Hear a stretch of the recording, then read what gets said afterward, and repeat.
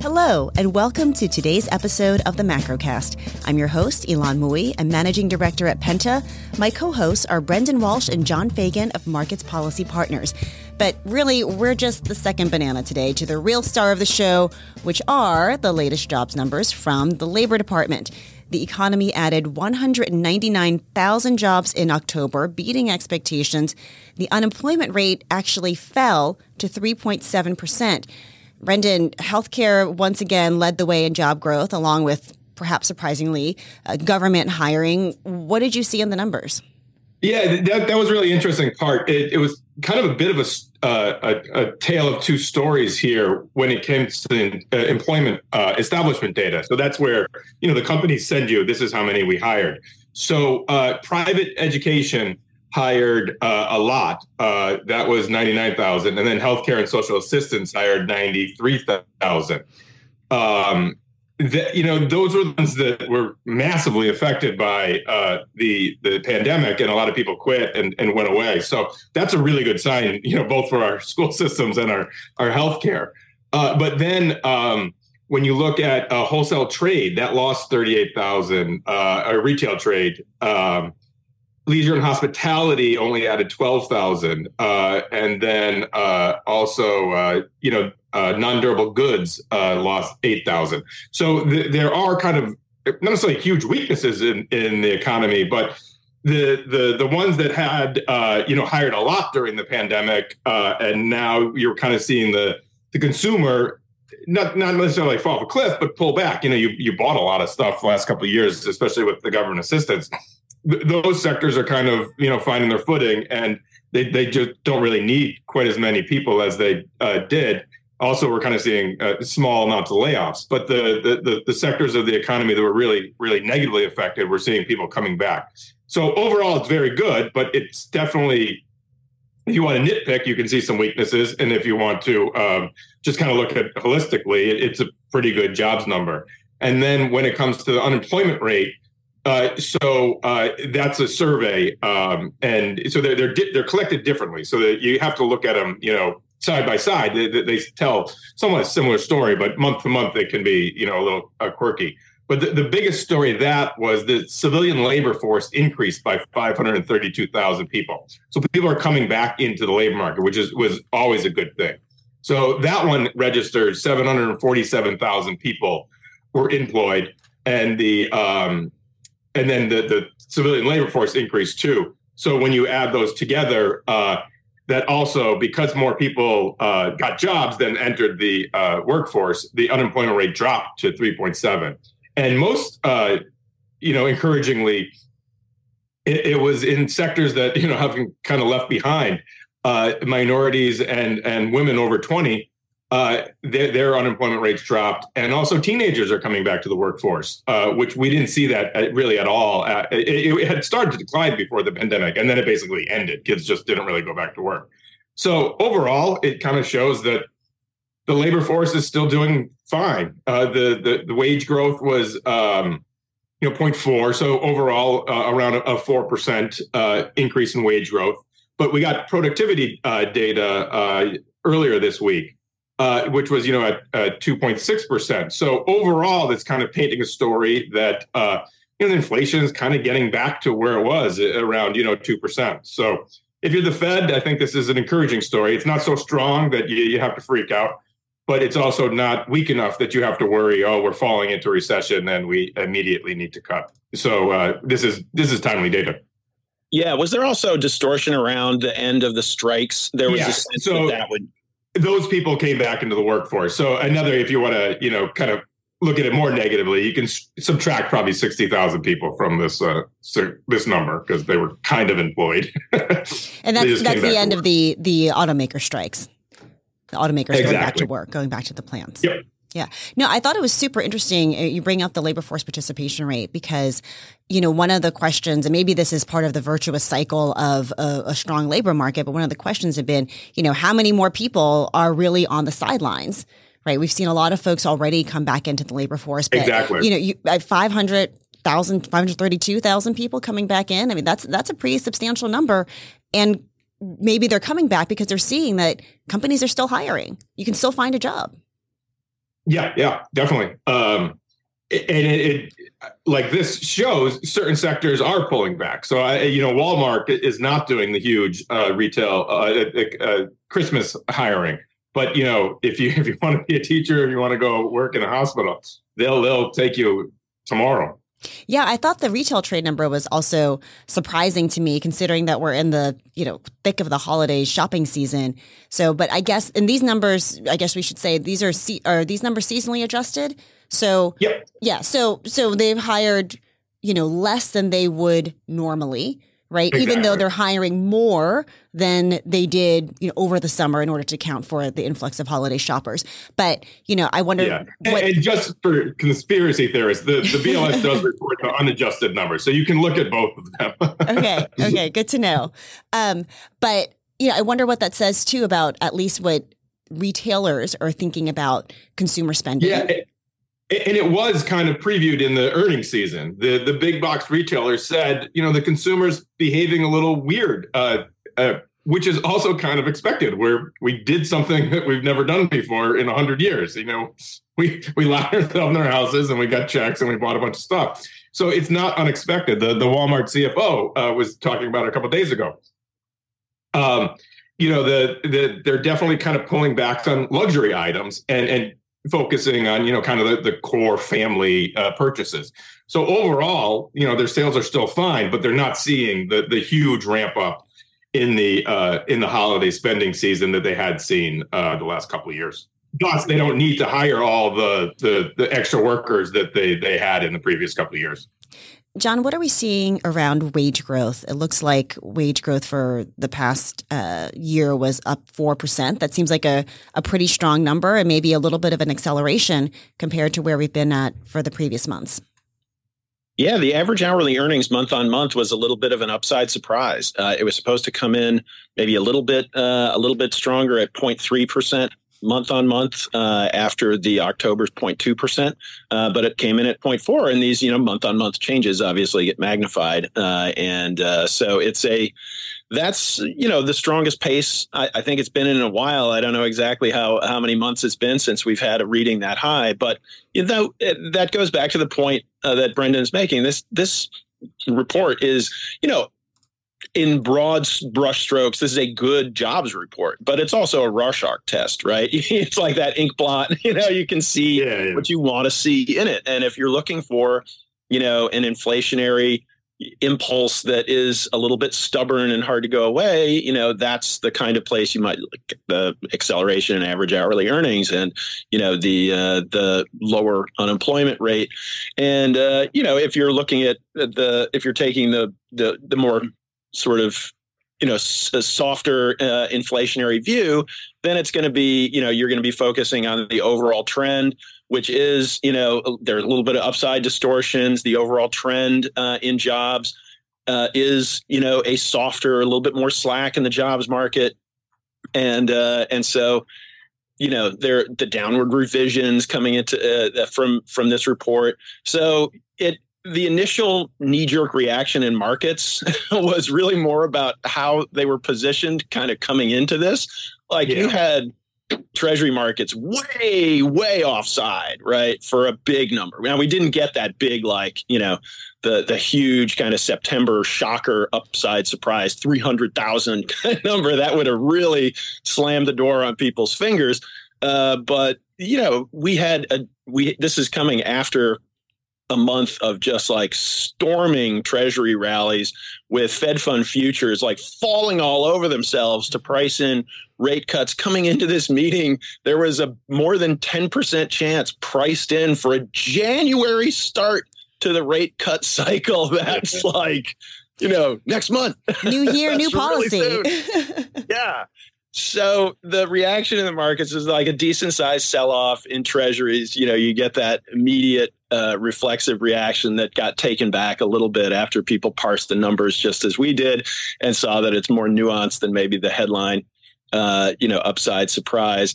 So that really is, we have this dynamic that we know all too well. This sort of good news is bad news. When the market is fixated on Fed easing, good economic news undermines those expectations of more monetary easing from the Fed, and that tends to weigh on equities, at least, in this, very short term kind of reactive phase. So that's what we've kind of gotten today.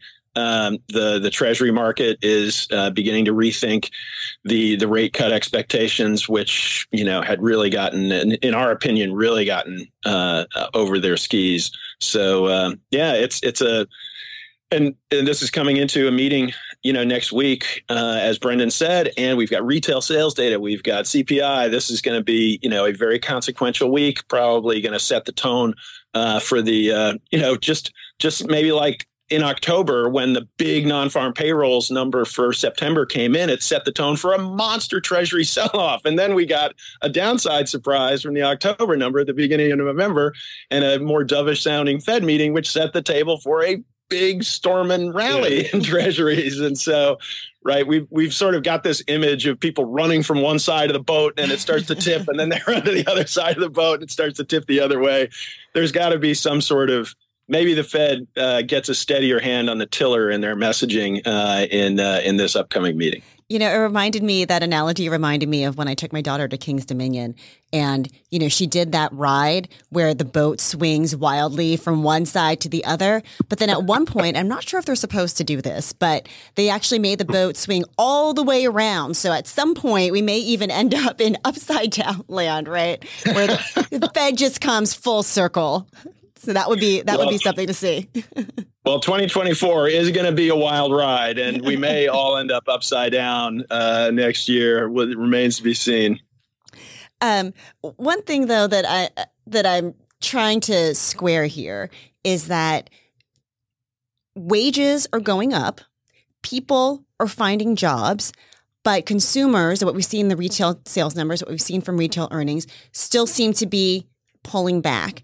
And I'm trying to figure out why that is. And I know we can talk more throughout this episode about, sort of consumer sentiment, consumer feelings, et cetera. But I wonder, Brendan, if you sort of alluded to it a little bit, in which you said there was a period where we were all sitting at home getting checks from the government, right? So the stimulus phase has ended. We're now seeing wage growth, but that wage growth isn't happening as dramatically or as quickly as we saw the stimulus phase out. Yeah, that's a really important point, because the stimulus just kind of fell off a cliff, right? And then the checks just stopped, and then you're on your own, right? And then you put with that, you had some economic headwinds. You had the student loan payments started coming back and things like that, but people still have jobs. So all in all, the consumer is still doing fine, especially if you have a job. You can adjust your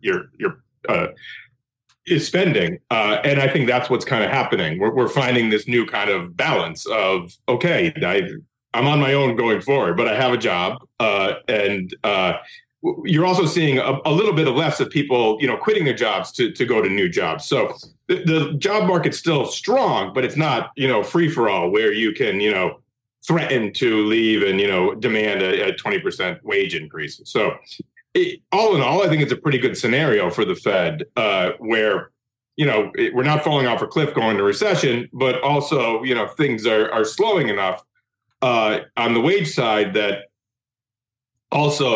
is not only the wages aren't necessarily feeding through to inflation. I think a lot of the inflation drop off is simply the Fed kind of was right, and the Secretary Yellen, that a lot of the inflation was transitory, and it really was due to the pandemic supply chains. That's feeding its way through into the CPI numbers. But the Fed is very concerned, that they're wrong about CPI. So, they're not going to, fire until they see the whites of the eyes. And obviously, once you transition out of the normalization of the supply chain, you want to make sure that it stays back to normal, and that wages then don't reaccelerate and pick up overall inflation.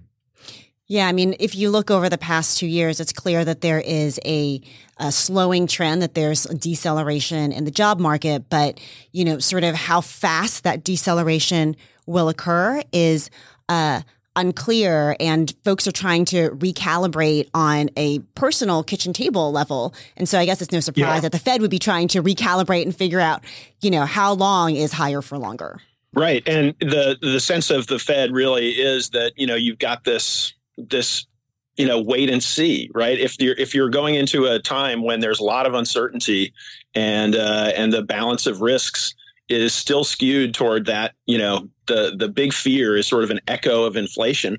Well, then staying on hold is, particularly if the economy isn't falling off a cliff and is, softening in an orderly fashion, then why would you be in such a big hurry to cut interest rates? Right.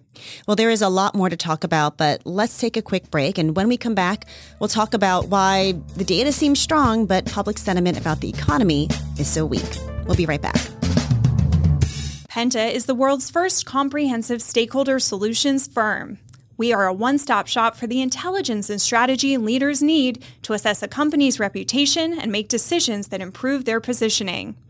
As executives in the C-suite must account for a growing set of engaged stakeholders, all with distinct, fast-changing demands, Penta provides real-time intelligence and strategy solutions.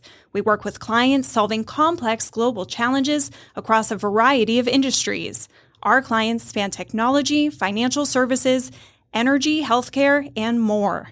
To learn more about how Penta can support your company, check out our website at pentagroup.co, our Twitter at pentagrp, or find us on LinkedIn at Penta Group. Welcome back to the Macrocast. We've been talking about the jobs number and the way the labor market has continued to remain strong despite some expectations. But consumers are somewhat pessimistic still. Households and specifically voters do not have a lot of confidence in the economy right now. The economic sentiment index that Penta produces with our friends at Civic Science has been going up in recent weeks, but it's still lower than it was a year ago when we were really in the crux of the inflationary cycle. And a recent New York Times analysis found that even when you look at voters who support President Biden, a majority believe that the economy is poor or only okay. And the most pessimistic people, this was really interesting to me, guys, are young people and Blacks and Hispanics. 89% of people between the ages of 18 to 29 years old say that they are unhappy with the way the economy is going. So maybe that's one reason why the Biden administration appears to be backing away from what had been one of their favorite terms, Bidenomics. I'm not sure if we even really were able to define what Bidenomics meant. Or maybe depending on what side of the aisle you were on, Bidenomics had a different definition. Yeah, there was definitely there was a sense that it was a jobs creating dynamic, the Inflation Reduction Act, the bipartisan infrastructure bill, these are really large numbers of fiscal expenditures that are going into real project on the country. And, we've seen this. One of the things that is supporting the U.S. economy does appear to be this, this constant spend through from these large bills. And, this is something that is, I think, bipartisan and in terms of the acceptance that it's something that we've really needed.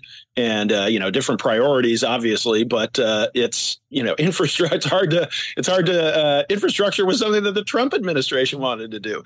And so, it's not exactly like it's just Biden, but he certainly, has to take credit for getting it done. Maybe he's not. And I'm sure that his campaign team is upset that they're not getting the kind of credit for getting these bills done. And it's impossible to say, but for these bills, the economy wouldn't be doing as well. You can't prove that. So it's, we've talked about some of these, potential issues that the consumer is facing. Prices have stopped going up as much, but they haven't come back down. It's still very expensive to go to hotels and to eat out much more than it used to be. You still have these like service charges that are everywhere.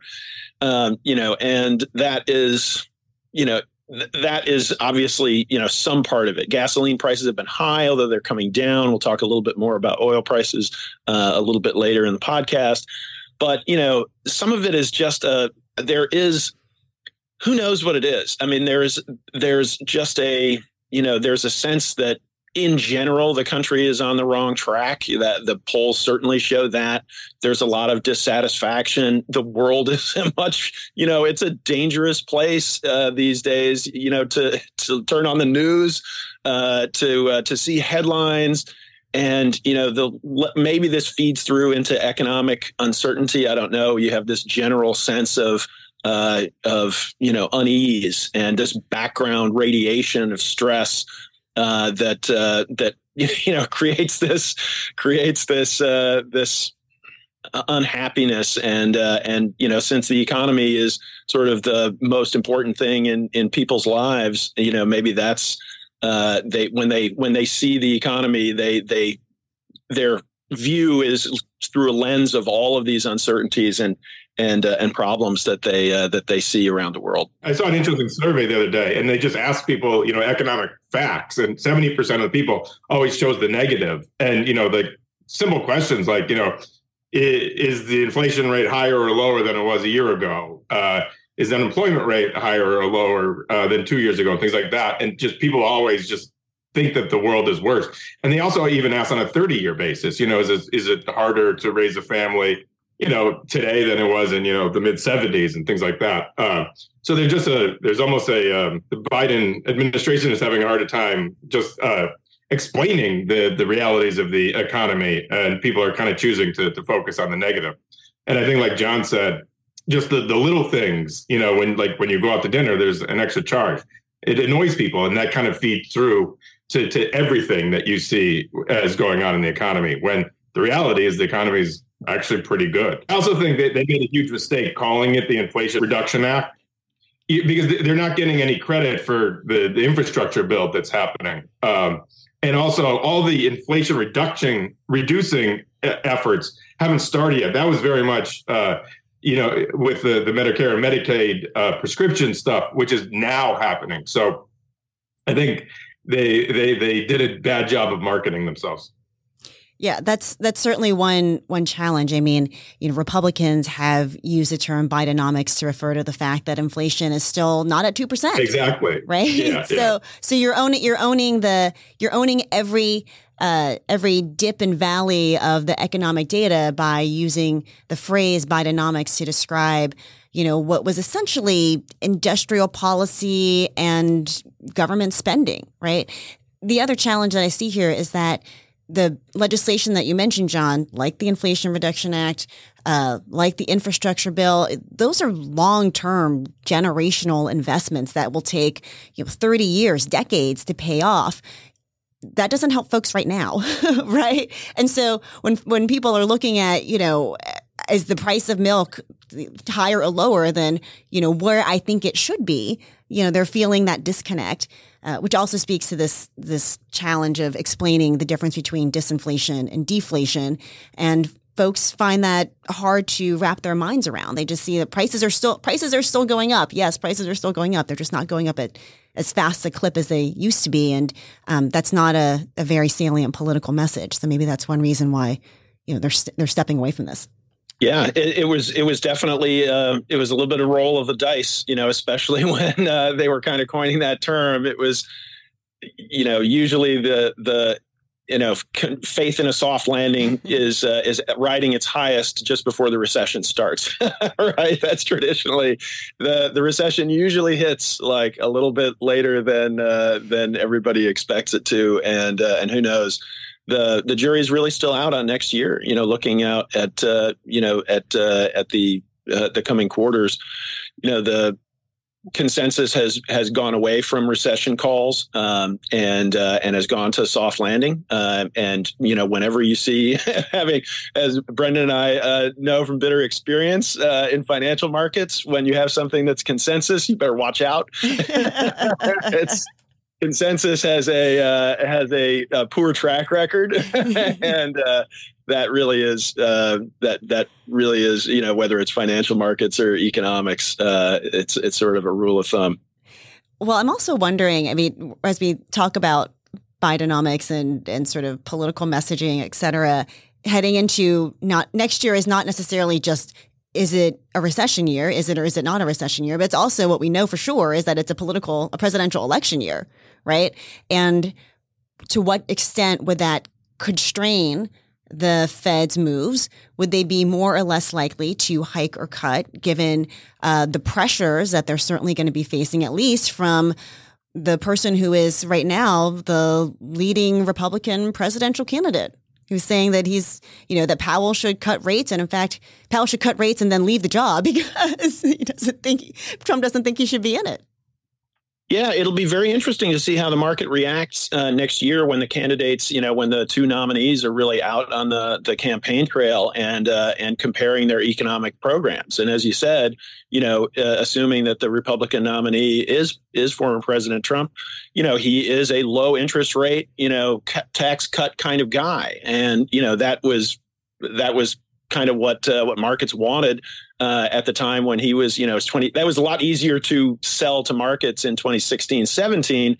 Nowadays, when you've got maybe the, bond vigilantes aren't fully galloping across the financial market landscape yet, but we saw some pretty significant pressure on treasury markets in October, and a lot of attention on deficits and supply and that sort of stuff. And the idea of, the fact that if President Trump is elected and gets his way, would that be an inflationary comeback, right? If he's cutting taxes and slashing and putting in, an easy money Fed, then, we all saw what happened to Liz Truss, right? Like short-lived UK prime minister who came in with a set of policies that weren't insane. They were just totally wrong for the financial market context. And the gilts market absolutely just rejected it and sent her packing, essentially. Financial markets did it more than anything else. The response was swift and terrible, and that was the end of her and her policies. And not saying that that's going to be a repeat here, but that's the kind of thing that you have to pay attention to. A second Biden term, good question, right? Bidenomics, it would be, essentially the sort of finish the job, I guess, would be, that's always that's always kind of the mantra for a second term, right? Put me back in and I'll do, even more on the, the infrastructure side and, modernizing the economy and, bringing manufacturing back and all that stuff. But it's not clear that there's really going to be all that much that's really new in the Biden economic platform. We shall see. John, I had almost forgotten about Liz Truss and the head of lettuce. So thank you for that throwback. I appreciate it. So, yes, that'll be a trivia, Liz. That'll be a trivia question. For how many days did the head of lettuce last, and how many days did Liz Truss last? Right. Yes, that's right. Name the UK prime minister who was outlasted by head of lettuce. Yes, now you will remember. Yeah, when I'm on Jeopardy, I'll split my winnings with you, John. So we're looking pretty far ahead here, all the way to what the Fed might do at the end of 2024. But at least for the upcoming Fed meeting, it seems like the course of action is pretty clear. Markets are expecting the Fed will hold steady, and it seems like the Fed will comply. What are you guys looking at for the week ahead beyond the Fed meeting? So we get the inflation numbers before the Fed meeting. So the CPI will come out. And later in the week, we get retail sales. And then also we get a lot of global PMI data. So and along with that, we also get the Bank of England and the ECB. So next week is a dream week for a macro dork. Which all of us are, proudly. Backward. Great. Well, we will talk more about it next week. That does it for us here at the Macrocast today. I'm Ylan Mui with Penta. My co-hosts are John and Brendan of Markets Policy Partners. We hope that you enjoyed our show. And remember, you can always listen, like, and subscribe to the Macrocast wherever you get your podcasts. Thanks for listening.